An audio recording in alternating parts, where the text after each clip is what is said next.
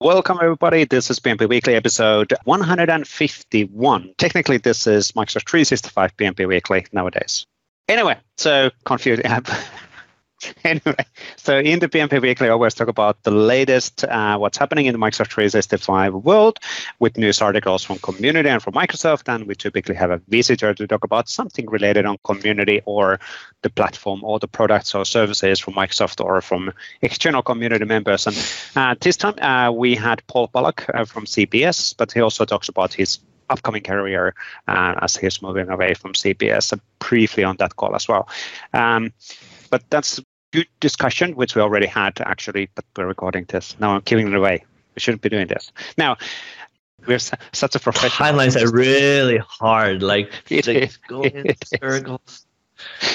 Anyway, so we already had the discussion, really good discussion related on script gallery. So one of the things that Paul is coordinating is the open source script gallery for Microsoft 365, where we're trying to aggregate the samples. So rather than having every single people having their individual script samples in their repo, which from where nobody finds them, let's have one location where we can aggregate them and then surface them based on metadata in an easy way. So it is actually a really cool setup, and Paul is doing absolutely brilliant job on hosting the things and allocating and aggregating stuff as well.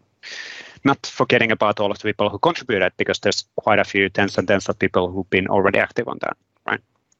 Absolutely. And I guess so like the whole goal is not for us to take anything away from anybody. It's meant to allow people or help people reach more people with the work that they've already done, and help them, like, put them on the stage, and like all the scripts that are shared under their name with their face credits. And details and credits and all of that. Yes, exactly right. So it's meant for everybody to reach more folks, as opposed to scraping their names and just having a content there. Exactly. Helping people to be more known. And there's so much awesome stuff out there, but it's just trying to help people to be more aware of that. Now, we didn't do a quick intro. So my name is Esa Juvonen. I'm a program manager in the Microsoft 365 platform. We're really good at this. We have scripted intro. And with me as a co-host is, who are you? Waldek? Hi, everybody. My name is Waldek Mastykarz, and I am Cloud Developer Advocate for Microsoft 365 at Microsoft. Excellent. So let's jump on the interview with Paul, and then we'll come back on the articles right after that. Welcome, Paul Bullock, to the PnP Weekly, episode 151. So you've been in the show actually before, but before we go to this week's topic and for the latest focus areas, can you talk about who you are and what you do for a living? Yeah, so my name is Paul Bullock. So I'm a Microsoft MVP for nearly 2 years now. So I've been doing a lot of sort of development or architecture in the SharePoint space, Office 365 Office 365 nearly 8 years now, so since 2013, and SharePoint nearly 16 years ago, sort of touching on 2003, so I've sort of touched most versions, and things like architecture and development in quite a lot of cases as well. So I sort of built that background up. Currently working at CPS as a modern workplace architect, not for too much longer, so I'm changing at the end of the month, so to potentially go back to contracting and have that sort of more development focus and sort of build that up that way. You may end of March in this month. So yeah, end of Feb. Yeah, so I'm end of Feb. Okay, so yeah, so because we're recording this on 31st of January, I'm like between us. That's true. Yeah. Good. Now, you got your MVPs. Before, let's talk about the stuff what you do in community and the latest on that one in a second. But you got your MVP status in it was June 2020. June 2020, yeah. During pandemic time. So basically, Indeed. You've never met anybody and just video streaming and all of that stuff, right? That is right, and I'm looking forward to the opportunity to meet someone eventually, assuming that I continue to keep the MVP status long enough to then go meet someone in person. So, but there are a number of events coming up this year that I'm hoping that will. Do you know what? In some respects, I don't really care if I have got the MVP or not. I will try and make the effort to go to conferences and things like that and meet people that I didn't have an opportunity to meet before. But I've got to try and keep going with that. But I've got plenty of motivation to keep it up, and I quite enjoy being a part of the program. So so I've got no reason to change, in that respect. Now, for those who do not know, we talked about this in numerous times with MVPs. First of all, how do you get to be an MVP? Putting you on a spot, and why does it matter for you? What's the you kind of touched that briefly, but can you talk about that the impact of being an MVP? So I didn't expect to become an MVP from the original work that I was doing. So I started out contributing to the PnP transformation tooling. It's got a couple of marketing terms, so monetization tooling, and I was contributing quite heavily because of the project that I was working with, and I think that's where that came from, is my continuous work on that, and blogging and things like that. So I didn't fully expect to be one until I was nominated, which was a shocker, actually. I didn't expect to be considered for that kind of work. I guess in some ways I had a perception as well that being an MVP, you have to be all-knowing, and that kind of thing. And I wasn't sure if I was all-knowing or secret. Even we as in Microsoft, we're not all-knowing. So what? Stop giving away secrets. You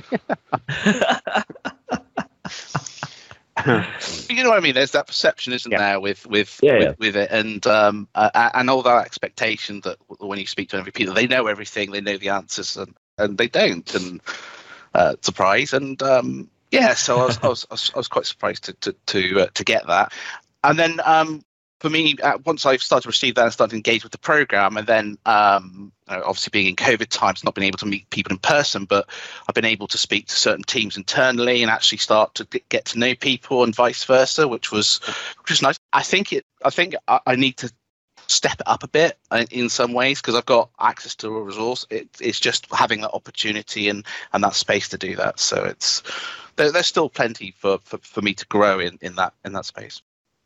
And I have to say, positive feedback for you, which is really good. That in the NDA calls, so one of the benefits being an MVP is that you get to be in NDA. Some of the NDA calls, there's multiple ones, and all of that's running.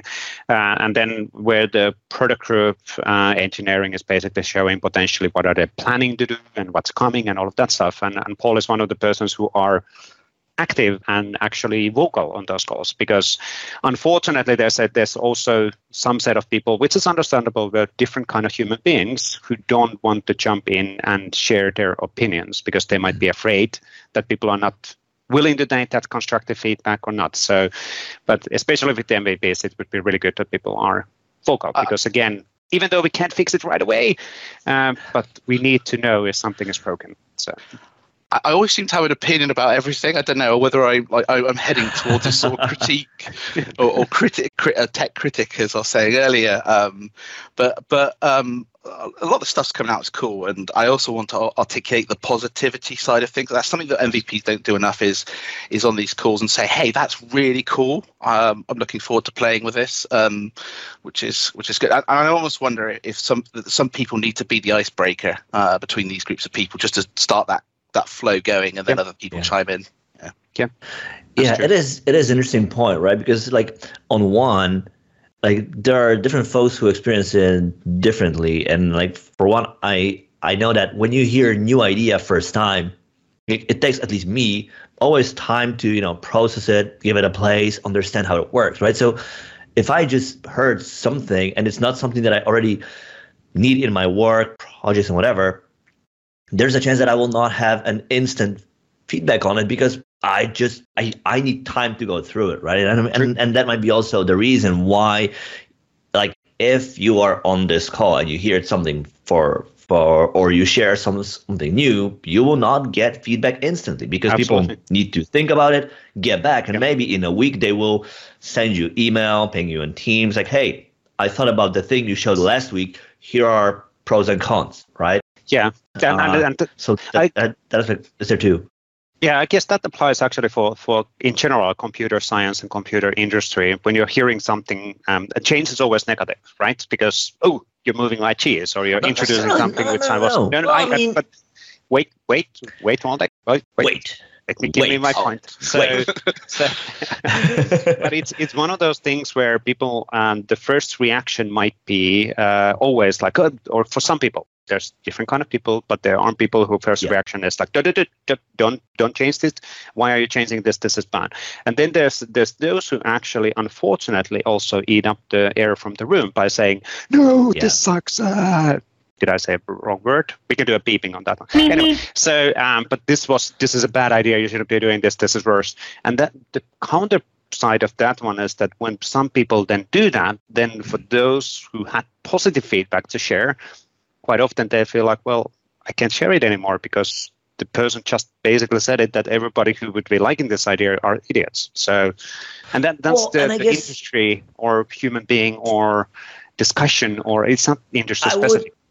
No, so I would say debate is an art. It's an art that we are not being taught that enough, I think. I don't agree with you. A lot. I don't agree with you. No, just kidding. There you go. And that's perfectly fine. It's perfectly fine for you to not agree, and I'd like to know why. There you go, right? So, and that is that, right? Like when what you said, like that happens a lot. It happens on social, on teams. Like when there's there are folks like in any group, there are folks who are active, who have tendency to overwhelm others and take the air out of the room, right? And when they share a first response, it's often very elaborate, it's very extensive. But with that, like other folks have the idea that everything has been already said and they have nothing to add. And that was such a thing. There is nothing more to add. And that really tends to gravitate towards groupthink. Sure. Like you have this one opinion and everybody says like, yeah, +1 to that. And there's like no other argument.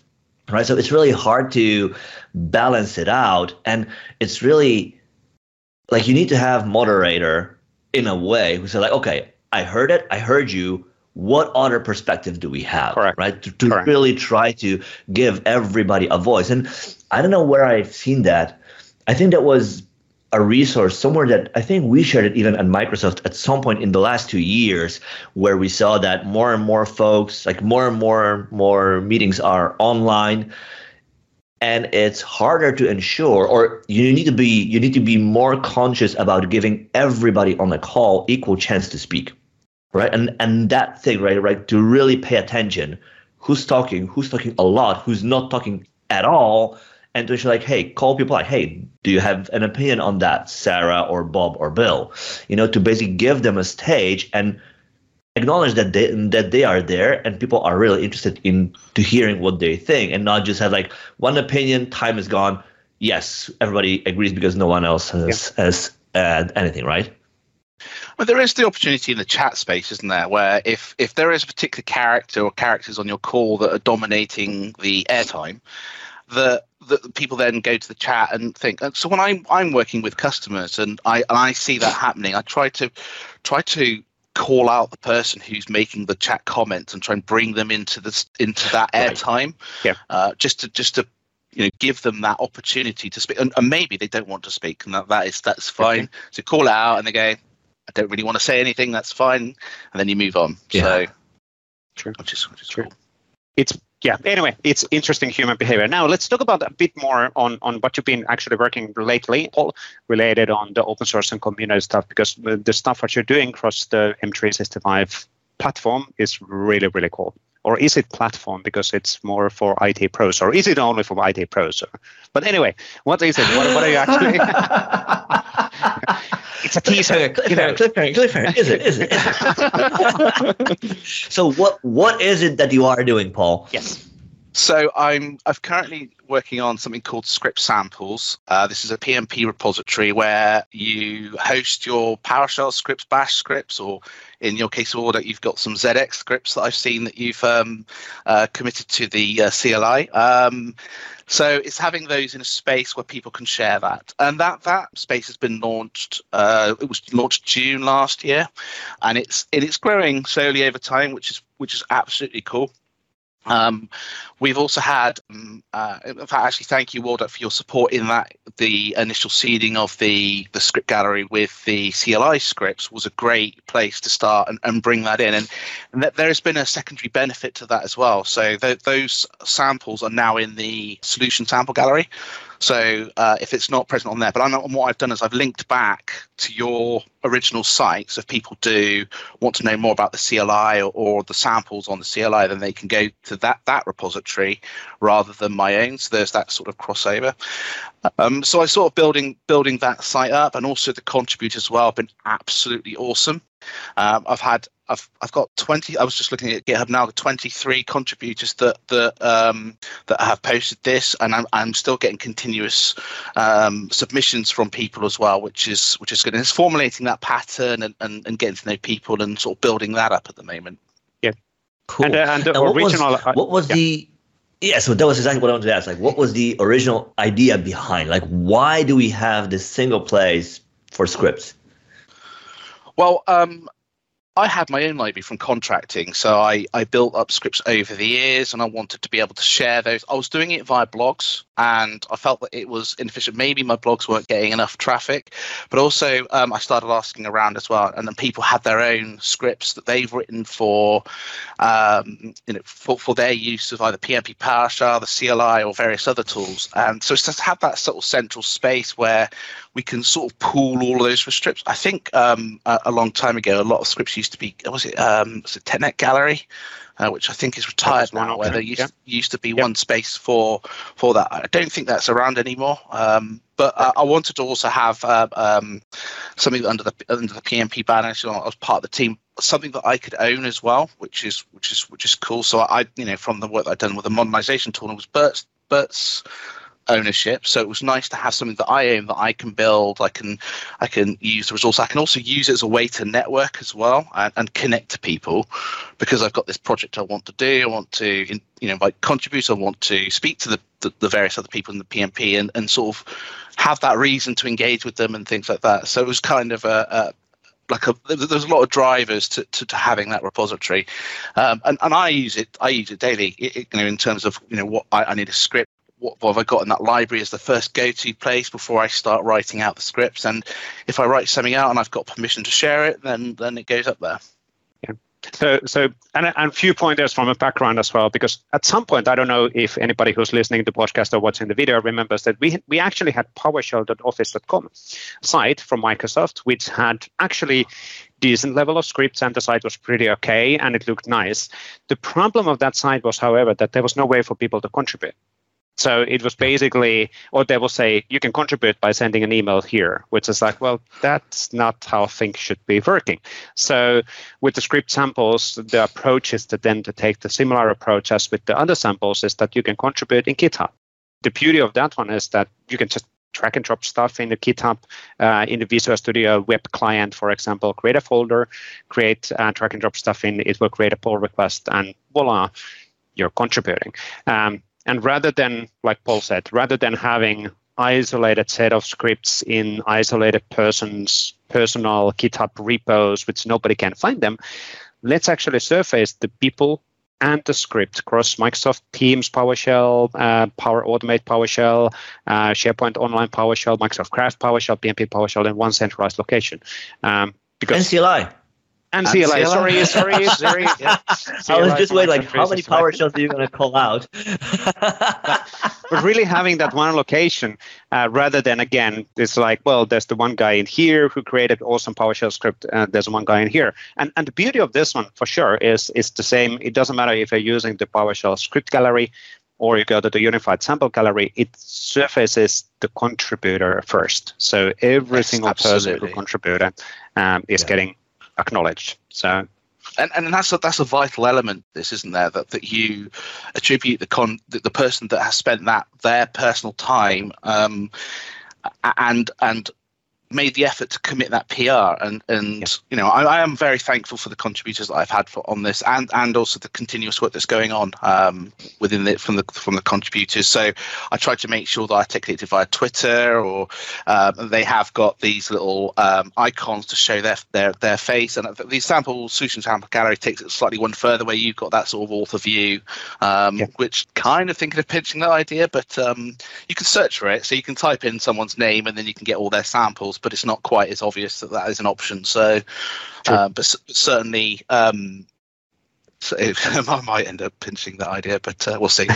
But it's great to see that well, we know from the past that whenever we introduced PowerShell, SharePoint 2010 maybe timeframe, I can't remember, but there's such a tremendous amount of awesome scripts out there, and then in many cases people just forget about them. They don't know that they exist, even though they're openly shared in GitHub. So having this kind of a centralized location makes perfect sense. It's super valuable for the community, for sure. And it's great to see the growing interest. I think the view numbers are pretty decent. They are growing as well, not just decent, they're actually really good.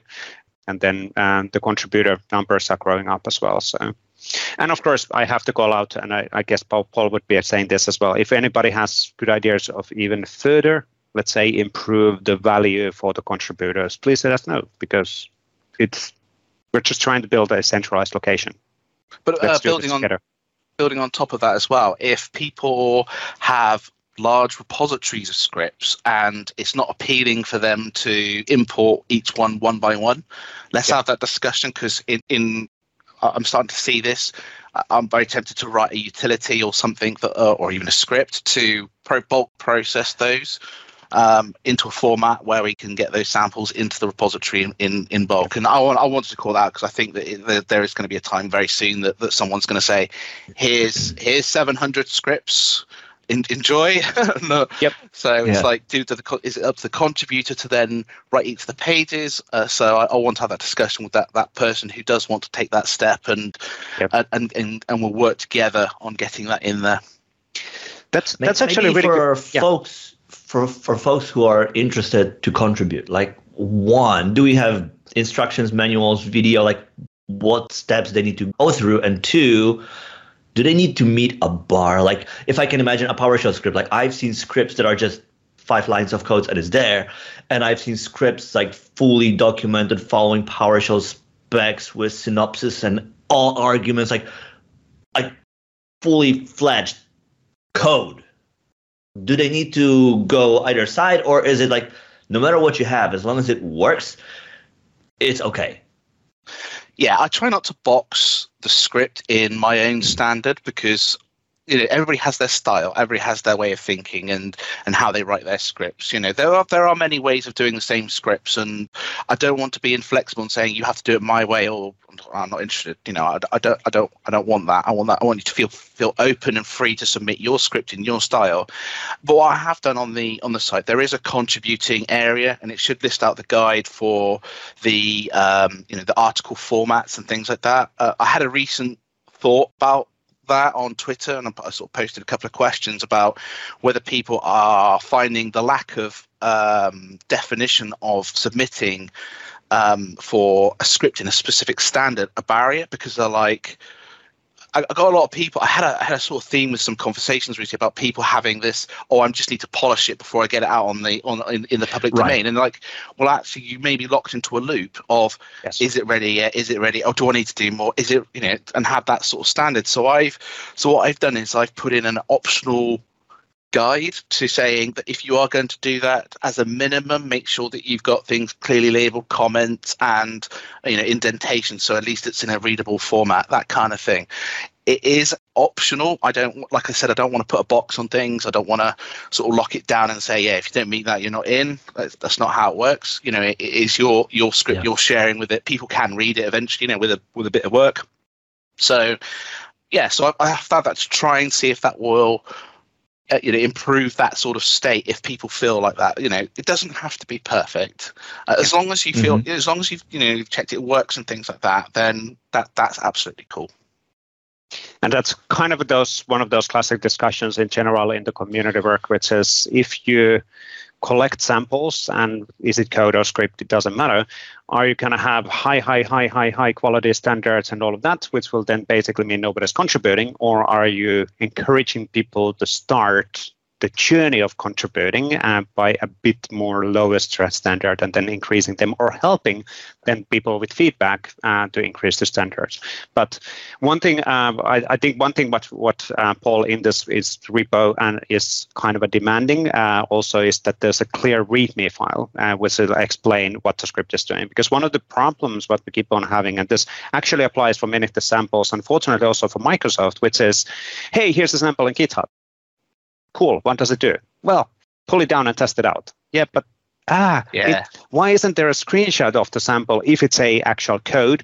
Why isn't there an explanation what the script is doing?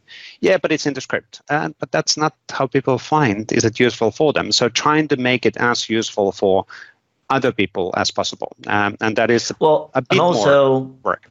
Well, and also with that, right? Like, what is your goal? Is it your goal to share a piece of code on internet, or is it actually allow others to use it? Right, sure. Because if it's the latter, we are currently at the stage where, at least now, search engines cannot deduct the intent behind a code. Like Copilot, nowadays, I've seen a really cool thing, is able to explain, like you paste in a piece of code and it tells you what the code does. Like once we have that and we can apply it on top of all the code that we share, brilliant. Then that's the day when we no longer need a README.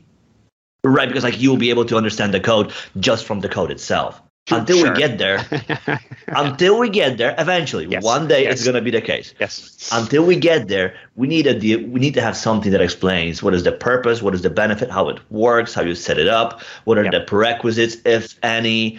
Images are welcome too. If you want to quickly see like, hey, does that thing produce what I need or not? Because I can look at image and at glance like yes or no. But if it's a script, if it's a page, A4 or more of code, it's like I need to spend quite some time to go through all of it and discern is that the thing or not, right? So like if your goal is to allow others to benefit from the work you've done, you need to do that extra step, which can be as simple as a paragraph of text. What is it for? Like what problem does the thing solve and how to get it to work?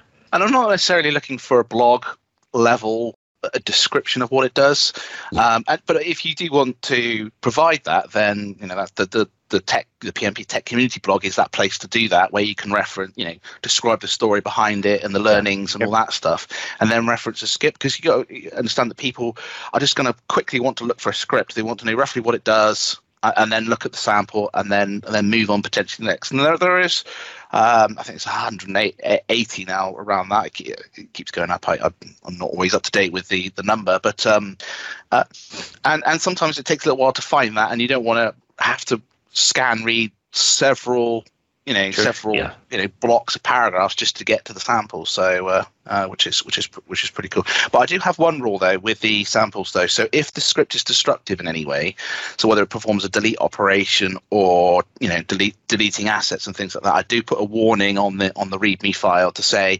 hey, this script will delete assets and artifacts within your environment. Just make sure that you're happy with that, or run it in the dev environment, that kind of thing. So that's the only thing. Yeah. One thing related on this one, because this is a good discussion related on samples and scripts and how things work. So one thing, the kind of a classic question from somebody who's considering maybe contributing is that why do you want to have this in your repo, not from my repo? That's true. I have an answer for that, of course. I don't know if I have a direct answer saying this is okay. I am slightly using the PnP banner with this one. So it's PnP is established. It's well known within the community. I've got a slot on the community calls which I can present a little segment on, which is pretty cool. So it is being advertised. It is being used, and people from the telemetry people are using those samples. So if you want to use that space to have greater reach, and this repo, you feel that this repo would be a better place, then you. But I'm not stopping you from forking the repo and having your own version. I'm just saying that this is the one that we're promoting, through the PnP banner, and go from there. Yeah, But if you've got a better, and then there's kind of the, how would I put it? It's not really compliancy, or it's more community friendly approach related on the samples, which is if we would just surface those locations where the script is right now in the people's personal GitHub accounts. The challenge is that we don't know when that account is going to get deleted or the repo is going to get deleted. Yeah. So that would actually result situations where the sample is listed as an offering in the site or in the unified sample gallery. When you click the sample, it doesn't exist. Or even worst case scenario, you go to the adaption.microsoft.com in the unified sample gallery, you find the sample, you click the link, you will be redirected to the repo, and there's something offensive there. So that would be not something which we would be wanted to happen. And even though the PnP organization, so github.com/PnP is community owned and community contributed and community controlled, it's still a bit related on Microsoft. So Microsoft is one of the people behind the scenes helping on surfacing those samples to be available. So we need to be a bit more careful on that. So because that would be a nice, let's say, Financial Times or whatever story. We went to the Microsoft side and then we opened up a sample and it said whatever super offensive things. So we certainly don't want to have that situation. So there's been one, I wanted to call out one thing that I really liked as a side effect from the sample gallery is, I've had a couple of contributors actually take, say, PnP PowerShell and write the CLI version of that and vice versa. And what those contributors started to do is find gaps in those respective libraries and then go to the CLI. I think Adam Wolczyk, for example, has found gaps in the CLI and actually gone and contributed to the CLI and expanded that and then wrote the sample back, which is just, I didn't anticipate that kind of sort of contribution, but it's a super cool way of identifying gaps within that, which is awesome. I love that. I really do. Yeah, really, really cool. I'm, by the way, watching the site on one of the screens, and there's so many people who've contributed. Adam Valaras, Jim, Rashmi contributed a lot. Srinivas, nowadays a Microsoft employee, actually. And then so many. Leon Armstrong, Steve Hart, Kasper Poo, and a lot of people who've been, Shandani been really active as well. So a lot of stuff. So it's really cool to see the people. And a growing number of contributors in this side as well, because, of course, if we can, as we share the knowledge between others, we can then build the next step of our knowledge and the next step of our knowledge, because we can help and learn from the other people, and rather than, these are my scripts in my GitHub, in my hard disk. I'm not going to share with them with anybody, and then so much better this way. So, and this is my first community repo, if that makes sense, in my career actually. So I've learned an absolute ton from doing this in terms of being a maintainer, building the sites and working with the contributors. So, but then again, I've had access to some really cool people to leverage their experience. Sorry, the charm offensive there. So it's been really great to actually lean on that, and it's a call out for others actually, if people want to start their own community projects, that there are those within this space that could potentially help you out and help you evolve that idea.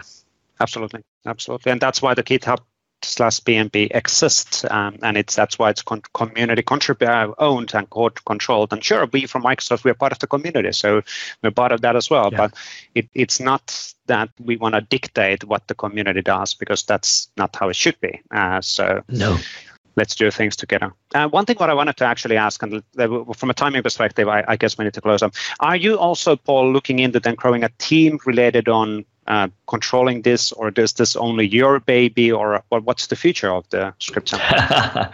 Well, putting you on the spot under recording. Do you want an honest answer to that? I'm not going to be. If I kept it as my baby, it wouldn't scale well. So, and I have to accept that I need to then cross that line. I don't think I'm there yet, because the number, I can cope with the demand that's coming in. Well, it's arguable whether I should get someone on board now, so I can partner with someone, and then when that grant domains, I can meet it immediately, or whether I wait for that demand to reach, that kind of thing. So, but I'm open to having a team and growing that. And I think that once it might take a couple of years for this to fully seed out and everybody to know what this is about. But I'm open to that. I think it's a learning step just as much as for me, for anybody who's also joining potentially the team as well.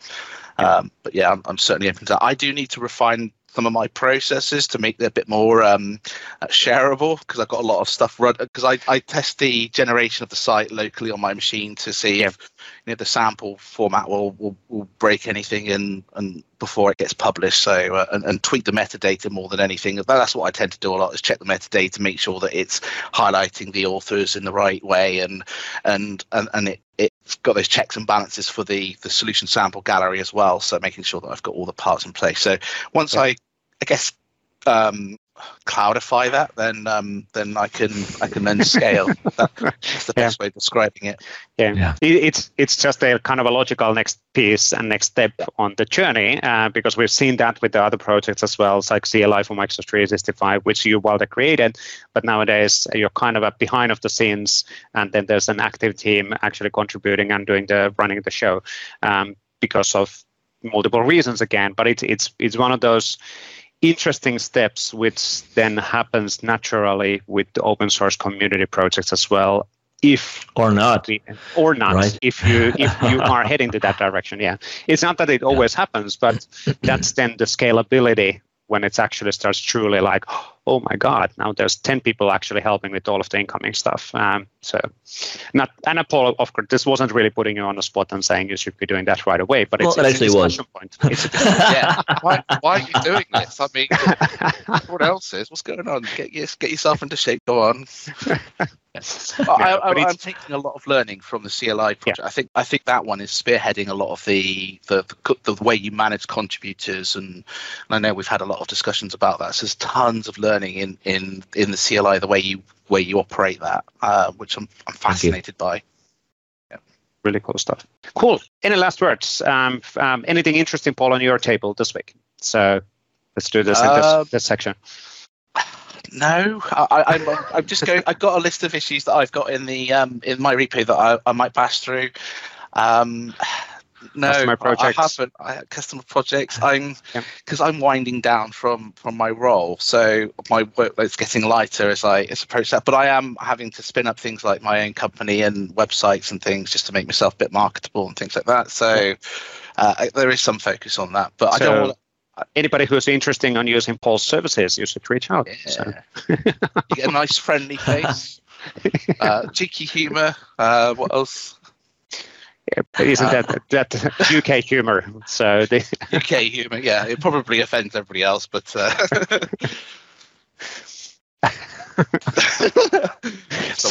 Waldek, anything interesting on your table this week? So. Oh, totally. Always, right? So the last week we shared new release of CLI for Microsoft 365. We started the work on, we are in the final stage for the next major one, which is the V5, which will ship at the end of February, and which will break things. And what we break is few commands that are new based. Version, of course, it doesn't break any of the older installed versions. Just to be clear. So. No, of course not. No, of course. Wrecking ball. Exactly. Yes, by end of February, we will break you all. Work anymore? No, we break everything. No. So the new version, if you have a script that you've built in the past and you use it on a V5, it might not work. If you used any of commands that are used on that are based on the Azure AD graph, which will be deprecated, I think, in summer this year, this calendar year, in the northern hemisphere. I guess we need to add that too, because like summer, which summer? In June, July, I think that is the time frame, right? So we already did some work to move away to Microsoft Graph, but that means that there are some differences in the output, input, and all that. So we had to take that step to be ahead of it, so not to wait until the last days. So we're going to do that in V5. And then on top, we're doing some additional work. On one hand, cleaning up the code, but on the other hand, also thinking about new commands, new features that we can add, like the ability to manage M365 apps, which is also an interesting concept. I had an article about that recently. We're adding new commands left and right about anything that is on 365, about managing tasks, getting reports on usage, managing teams and content in teams, anything and everything, really. So that is one. Another one, another thing I'm working on is the idea of quick reference card for Microsoft 365 apps. right? So as we build these apps, like imagine you need to build a bot in Teams. Like there are quite a few moving parts in there, right? You need to have a bot. You need to do things on Azure. You might need to do something with adaptive cards if you want to do SSO. There's also, so there are quite a few things that are involved with it, right? And the best news is that we have resources for all of that available already. Thing is, they're available somewhere. So in other words, we expect you to find them across all of the internet, right? Yes. So it's like, hey, like why not have quick reference cards with all the links in single place? So that you don't need to, like, we don't expect you to open your internet search and go on a journey, but instead you can just open this one thing and you have all the links that you need for this type of app in single place, right? So I build 2 reference cards, I put them in a repo, and now I'm basically trying to solicit input, like, would that be useful? Would that be helpful? What else could we change to improve it? And what's important, like what other types of apps do you build for which you could use them? All right. So like I would appreciate feedback on that from folks. And there are 10 other projects I am involved with. So they will probably come to in the coming weeks. Yeah. That reminded me, I need to follow up on, even on this recording, follow up on the location for those stuff, but that discussion is ongoing. So it's anyway, so centralized location for that stuff as well. But on my table, Lookbook is coming back online, which is good. Well, Lookbook is aligned, but the provisioning in the lookbook.microsoft.com is going to be enabled again. So it was disabled due to operational and maintenance reasons, but it's now getting enabled again. And then, of course, the Lookbook site for showcasing the art of possible has existed during this time as well. And then 1.14 SharePoint Framework went to new preview last week. We'll keep on working on documentation on that one. So there's a lot of cool stuff in there.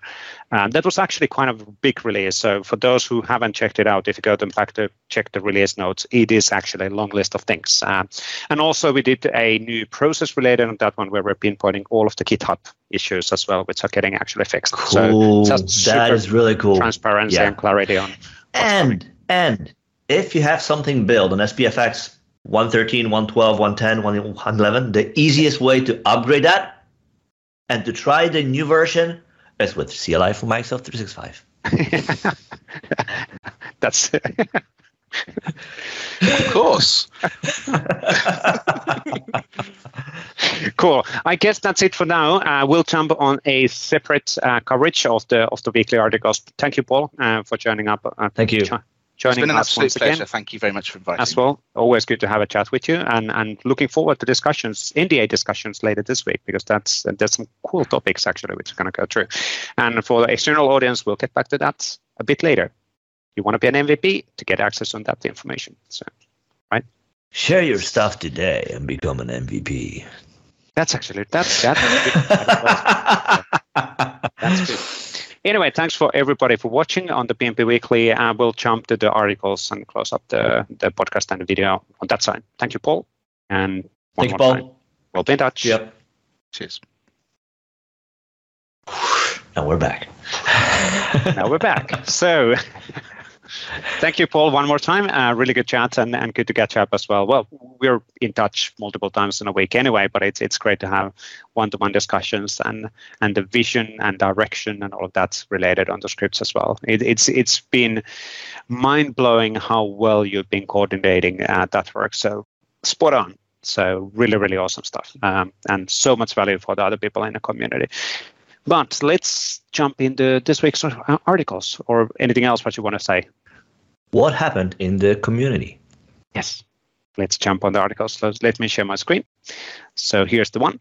So let's start with Microsoft news. So we didn't actually have that many Microsoft news across the multiple different blog channels, which we are actually serving. Is that the right way of saying that? But we called out the primary one. So of course, there was one of those is the news related on SharePoint Framework 1.14. So there was a updated public preview on the 1.14. It is currently scheduled to get GA'd in mid-February. So that means in 2 weeks or so.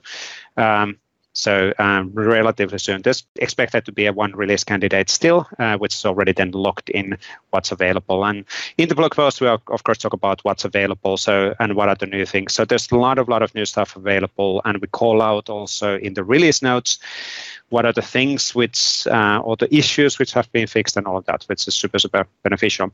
One thing what's actually really interesting here is the location-based detection and also functionalities of uploading assets. And that's actually quite important for the corporate mobile portals, which the Viva connection is all about. So having then location-based access to the user's location, you can then show information based on that. And that's actually really, really cool. So it is. So native mobile API access on things and all of that. So it is heading for sure to the right direction and really, really cool stuff. And in the actual release notes, quickly pointing out this one, a lot of details related on API changes and things and all of that. So a lot of stuff happening. Nice. This is very nice.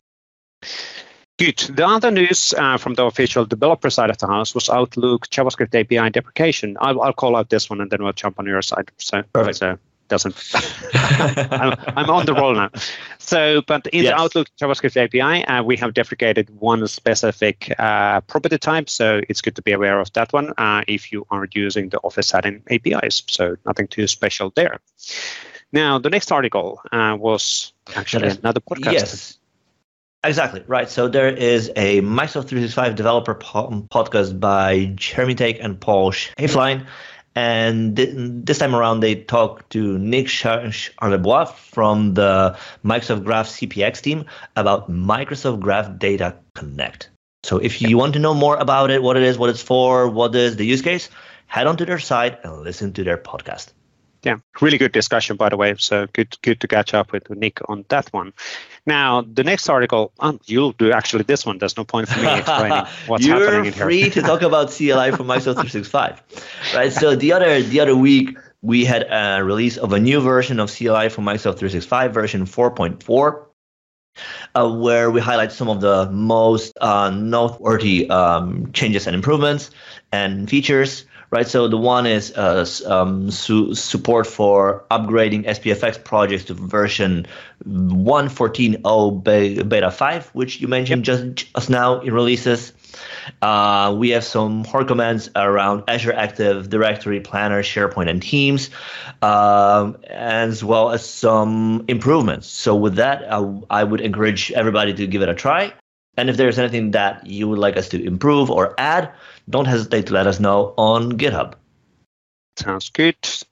The next article was on creating a first adaptive card extension, ACs in SPFX. So these are basically the Viva Connection adaptive card extensions, which are exposed in both desktop, but are primarily designed for the mobile experience. But they do work in a desktop experience as well. But Siddharth is basically walking through how to create your first SPFX component as a starting point, and then starting to build stuff. And the ACs were introduced in 1.13, and they will get evolved 1.14, 1.15, 1.16 as well, so which are all scheduled to happen 17, 18, 19, 20. I think then we're already in 2023. Anyway, so, and the next article... exactly. Next article is from Shrusti Shah, and it's about welcoming new employees in teams with adaptive cards. Now, adaptive cards are a really great way to really easily have a piece of UI that works great across any device you work with, right? And in this article, we see like how you can share adaptive cards to teams to welcome new employee or new colleague. So this is a really great way to see, and I guess it's also built with Power Automate Flow, right? So you see a combination of Power Automate Flow, Teams, and adaptive cards to really easily build solution on top of Microsoft 365. Really cool stuff. Thank you, Shorty, on that one. Now, we also had a new article, another one from Siddharth, how to use Graph Toolkit in Teams app inside of a Teams tab. So basically getting started on that scenario as well. And this is super beneficial as a starting point. So using the Yo Teams to create your Microsoft Teams application, or which is targeted for a tab, and then using the Graph Toolkit in there as well. So installing the in it. packages and then adjusting the code to actually have the needed settings. And of course, the application in Azure and all of that, those permissions. So really, really cool stuff. Great reference solution from him. The next one. Yes, the next article is from Adam Wojcik, and it's about using Power Automate Flow API in SPFX. So that is an interesting article, how you can automate some things around flows from SPFX. SPFX is the model that you can use for building apps for Viva, Connections, SharePoint, and Teams. And with that gives you the ability to really easily interact with any APIs that are secured with AAD, including APIs around Power Automate flows. Yeah, absolutely. Technically, there's basically the one HTTP endpoint which you're hitting, and then you're initiating that flow to actually get started. But relatively simple. As long as you have the right API permissions and all of that, you can easily do this as well. So as really long cool as scenario. you know what you need to do, it's all simple. Absolutely. That is so true. That is so often true. the case, right? Yes. The next one is from Yannick Rickman. So this one is actually kind of interesting. We talked about this one before we started the recording. So get a full meeting details in a Teams meeting app without the bot SDK. So by default, when you are implementing Microsoft Teams meeting apps, you are expected to have a bot behind of the scenes, which is actually the application which has then access additional details related on meeting.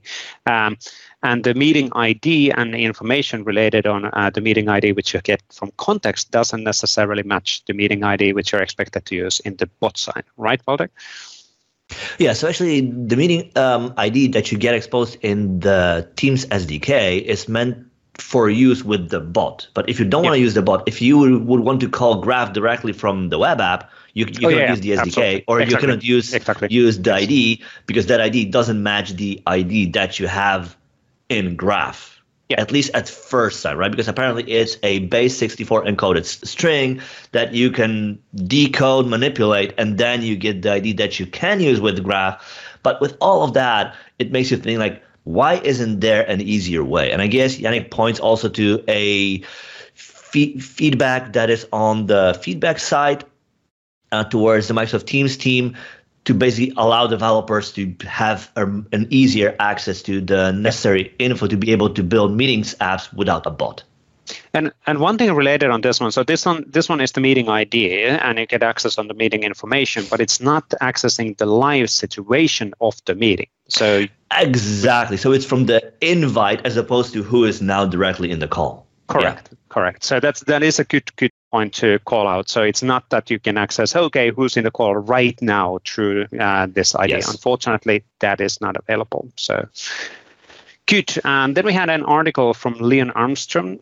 So adding a new board view to Microsoft and SharePoint list using PnP PowerShell and Power Automate. And this is really around this new what's Kanban board? Yes. Way of saying that, which is nowadays supported.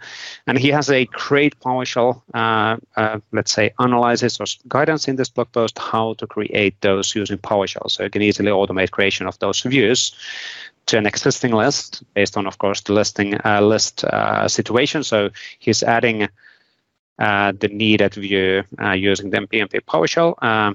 And actually, here is it. Yeah, invoking the REST and running the REST calls and then setting the view to be available. So really, really cool stuff to automate this kind of a configuration. Good stuff. Now, this one from AC. Exactly. So there is a new article from Hoitanos about setting up SPFX development environments for multiple SharePoint server deployments. And the point here being is that over time we had SharePoint 2016, 2019. Now we have the SE edition, right? Subscription and they're edition. all, yes, they are all built in different point in time. So as such, they work with a specific version of SPFX. So this article shows you how you can work with different versions of SPFX in parallel, because like oftentimes you might have a customer or a company, or you might have a need to work with a project for SP 2016, 2019, and go back and forth, right? So this article shows how you can work with that without pulling your hair. Yeah, out. Yeah, that's a good way of putting that. And it's actually a good point to call out here that it's using NVM rather than VMs, because VMs, virtual machines, are actually the operational maintenance of them is actually quite high. So NVM gives you the option of having side-by-side multiple Node.js environments, which is really, really cool. It's a really cool article from AC. Then Alex had a good reference blog post related on delete Office 365 group with associated site collection via Graph SDK. These are really useful blog posts because it's like, okay, I need to do X and Y and Z. Oh, there it is. Thank you. I'll just use that one and get moving on the code. So thank you, Alex, on that one. This really is what we talked about, and a lot of the times you're blocking for yourself as a future reference, and this seems like that in the Alex's case for sure. Yeah. Then on SharePaints, Peter Vinstra. Yes, we have a new article from Peter about comparing arrays in Power Automate flows, right? So whenever you have different things to do with arrays in Power Automate flows, this article shows you how you can compare them, work with them, and so forth and so on. So it's a really great nugget to keep in your references, to keep that in mind whenever that use case arises. Absolutely, really good stuff. And then Mark D. Anderson had a blog post on get all public or private team sites in SharePoint with PnP PowerShell. So as a team site can be set to be private or public, there's a reference PowerShell script, then how to use that and what is the filter of doing that. So it is actually visibility property on the output. So really, really cool reference point from Mark as well. Then we have an article from you. Yes, exactly. So one of the ideas that I've been working on is the concept of when you build an app for Microsoft 365, like let's say you want to build a Teams bot. Like there are quite a few things involved in it, right? You have the bot, you might have adaptive cards if you want to do SSO. There's also some things included in that. And across the board, you will need tooling, you will need SDK, references, samples, videos. The cool thing is that all of the resources you need are available. Trick is though is that they're available somewhere. So in other words, you need to find your own or the references that you need to do that, right? The current today way to do that. Now, and I thought, like, what if there was an easier way to do it? Like, what if we offered you quick reference cards of sorts that compile a list of all the links and resources that you need to build a particular type of app, showing you the current way of doing it. So with that, not requiring you to go across the internet, find things and try things out, only to find out that that reference you're looking at is out of date. Yep. Right? So I shared 2 quick references. And with that, I'd like to know, how can we improve them? Would that be helpful? Is that of any use? And what other types of apps do you build for which you would like to see them? So if you have any feedback on that, I'd love to hear from you, and you can catch me on Twitter, LinkedIn, Facebook, wherever you are. Yeah, this is really, really good, and it could have samples as well, and as a chapter. And all of this is keeping it up to date is always the challenge for sure. But these are really, really, really useful for sure. So good stuff. Now, our good friend Paulo had a new video related on managing AAD apps registration with Microsoft Graph. So using the Microsoft Graph APIs to managing those Azure AD application registration permissions and creating those things and adjusting things in the service principal level. So really, really good 6-minute blog post.